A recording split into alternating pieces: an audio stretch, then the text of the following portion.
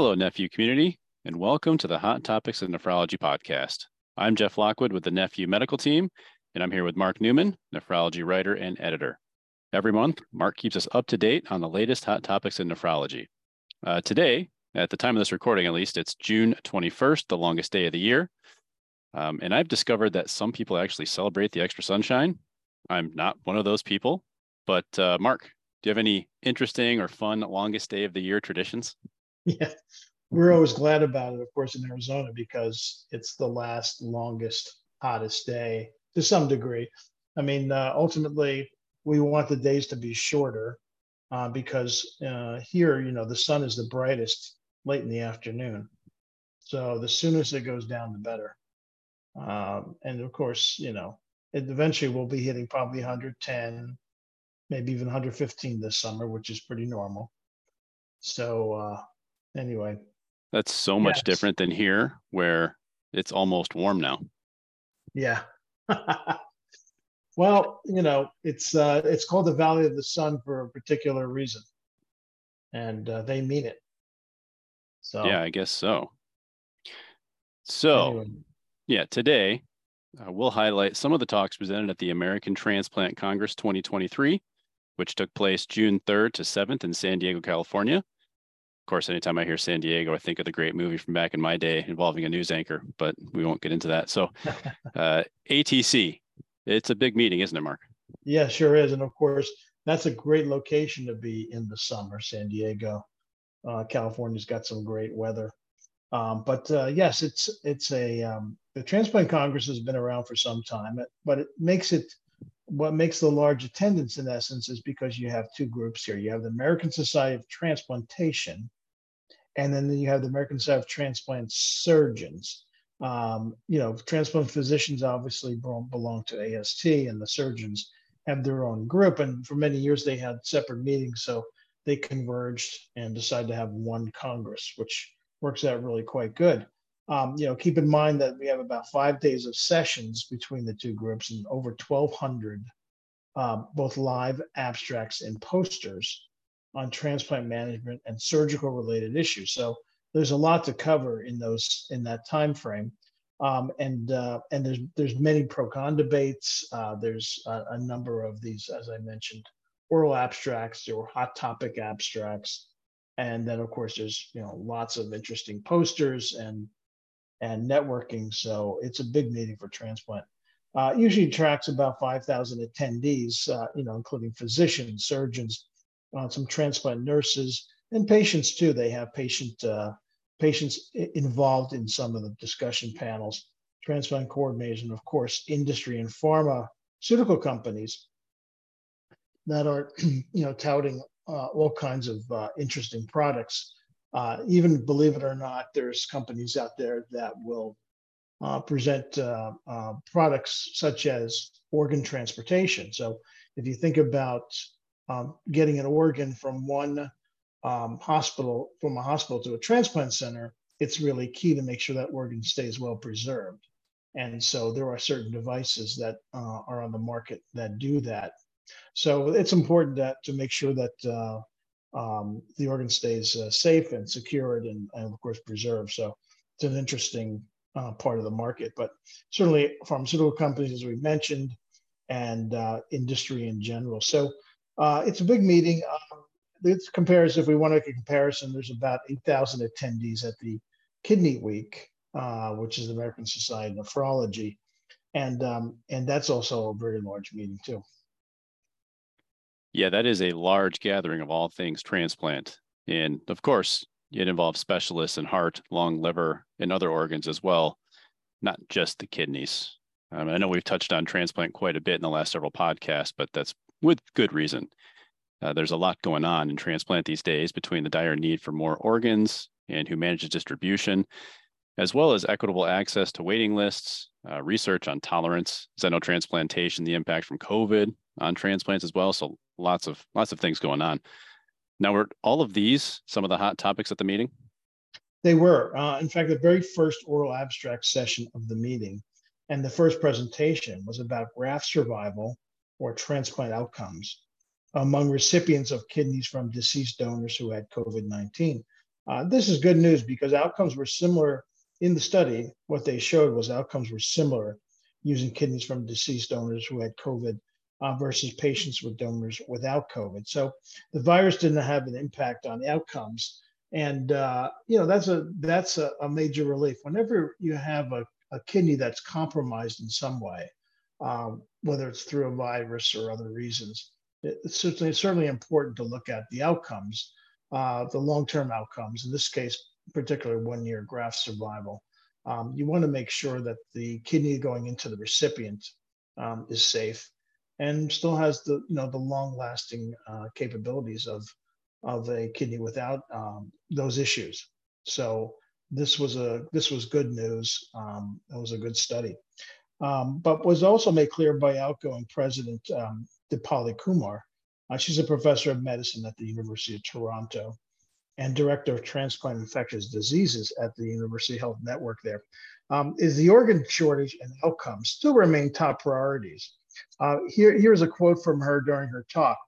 "We face two large issues today. One is the shortage of organs, including the issues of access, allocation, and equity. The second is the need to improve long-term outcomes, including reducing rejections, infections, and increasing graft survival."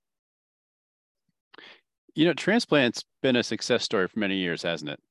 We hear it called the gift of life, and we hear stories like Uber drivers donating kidneys to passengers or kidney swaps across the country, and those gather national headlines when they occur. But not only do these transplants save lives, they're really the feel-good stories everyone's looking for. Exactly. I mean, it puts the issue of kidney disease sort of indirectly. I mean, dialysis does not capture those same headlines because ultimately the goal, many doctors will say, is to get a transplant. That is a much better solution long term versus dialysis. Not only is the graft survival strong, I mean, it's roughly about 95% based on today's data. But it also gives a patient a much better quality of life. You're not chained to a dialysis machine 3 times a week. You have a much more liberal diet with a transplant because you're basically working with a new kidney. So your diet can be almost, pretty much normal. There are some side effects, of course. You have the immunosuppressive drugs that can have an impact. They're toxic, so they can have an impact on other organs.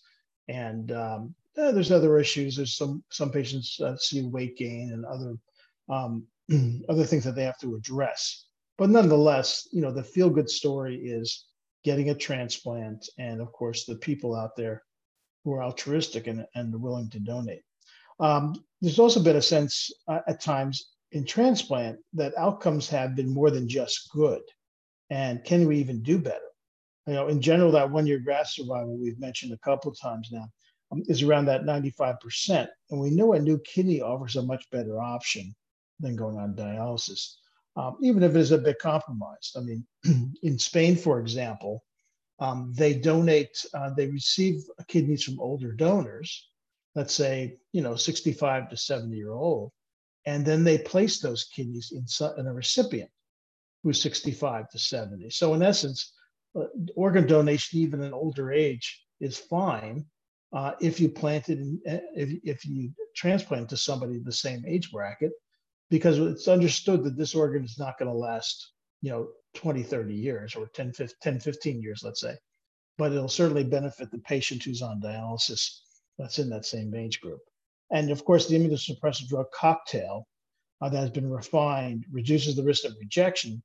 And we also have discussed here on the podcast in the past that CMS, the federal government, and Medicare want more patients to have kidney transplants, and their goal is by 2025, which is 2 years from now, is to have certainly more kidney transplants, have more patients with kidney transplants, and that's part of that Advancing American Kidney Health Initiative that we talked about previously on our podcast. So all the direction for transplant is all full speed ahead.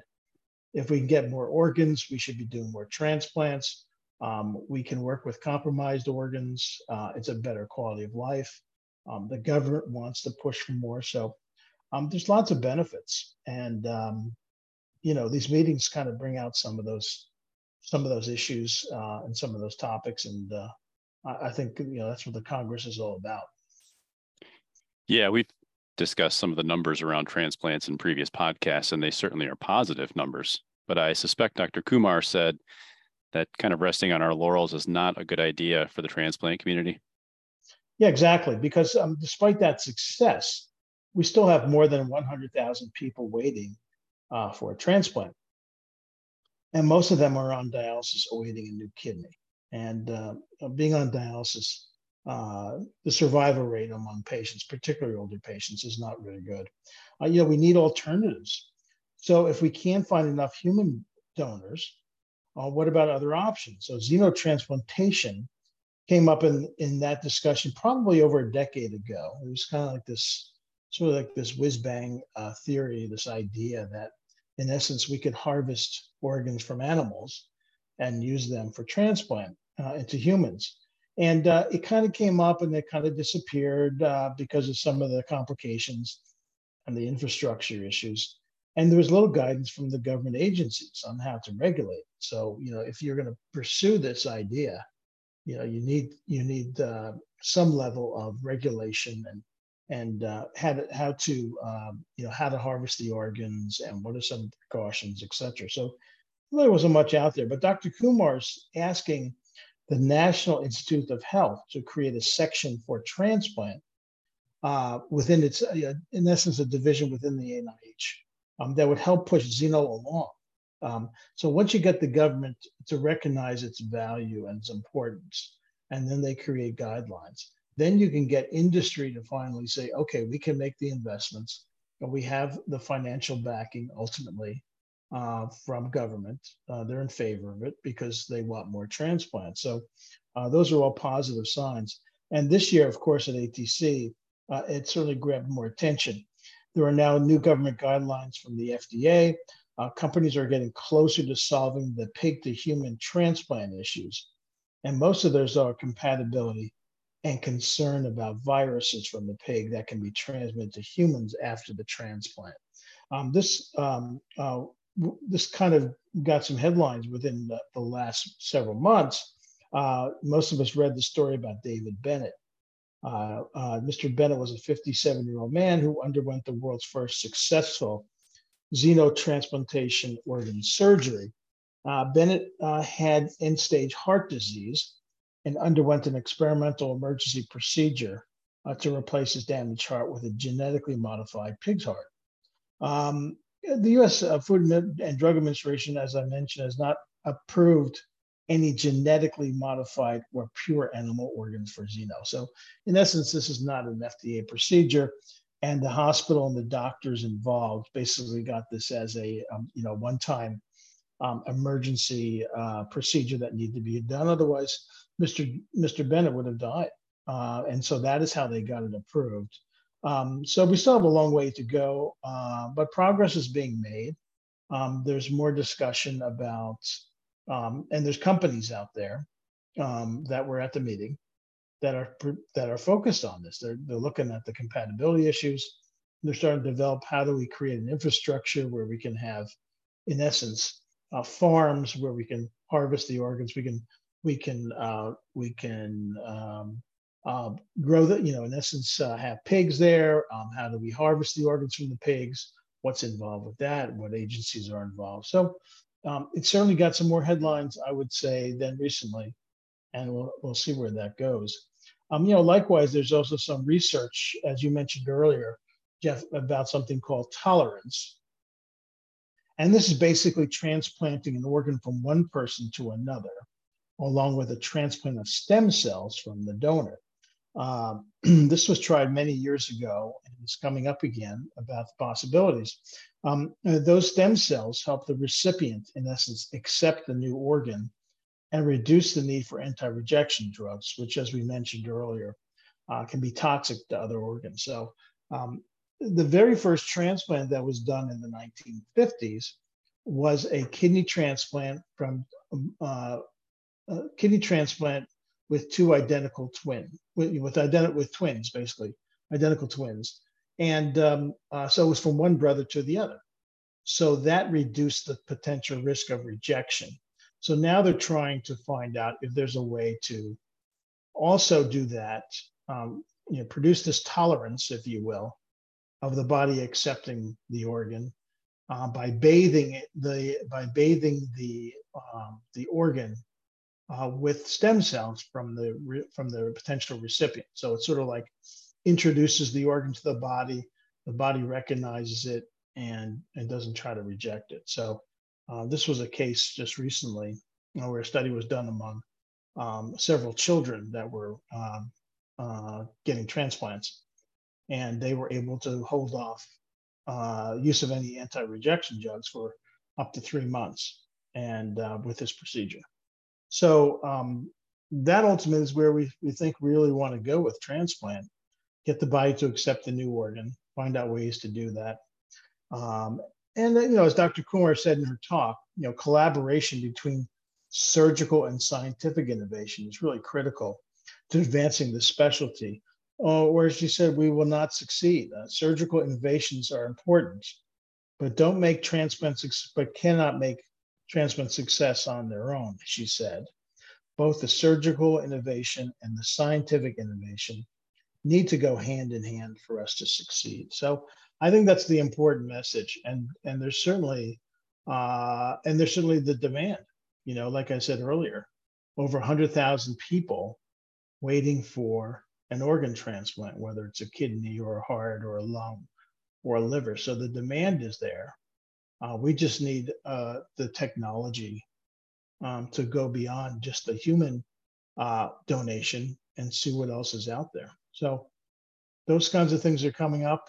I think it's going to be interesting to see where we go and what we hear next year at the annual meeting. The topic of xenotransplantation really is fascinating. And it's one of those things that's been successful in cases where you have maybe heart valves or something like that. Mm-hmm. And you'd think, although it might take a while, if we could figure out solid organ transplant, there would be more than enough kidneys to go around and solve a lot of problems, especially in the kidney care community. But of course, exactly. A lot of obstacles. Jeff, one of the things that they're working on also is the implantable kidney. So this is a mechanical device. Kidney in a box. Right, exactly. And there's, it requires a lot of research because people have always said, it's not like developing an artificial heart. Heart is basically a pump, pumps blood, but kidneys do so much more. They filter the waste from the body. They're a regulator of sorts for things that you need to be able to do. So, different things like phosphorus and other products that we ingest have to be regulated by the kidneys. And so the importance there is to find a device that can do all those things and do it successfully. And, we're still a ways away, but it's in development. And, in essence, if you could, like you said, pick up a kidney off the shelf, implant it and have it turn the switch on and have it work. I mean, that would resolve so many issues. But, we're getting there. Yeah. And I think it goes to show the impressive thing the kidney really is and how hard it is to duplicate what it does. Exactly. Well, Mark, thank you as always for joining us to discuss the American Transplant Congress 2023. Sounds like there's a lot of exploring and innovating going on, which in the transplant world could lead to some very interesting changes in patient care over the coming years, hopefully in a very positive way. It's great to get your take on the hot topics and get a quick overview of the meeting. If you're interested in the meeting next year, it's going to be in Philadelphia, Pennsylvania, beginning of June. So if you want to take in all that transplant information and get a great cheesesteak, you're in luck. Thank you to the NephU community for joining us and listening in. Hope you all enjoyed the conversation, and be sure to join us next month so Mark can keep us up to date with the latest hot topics in nephrology.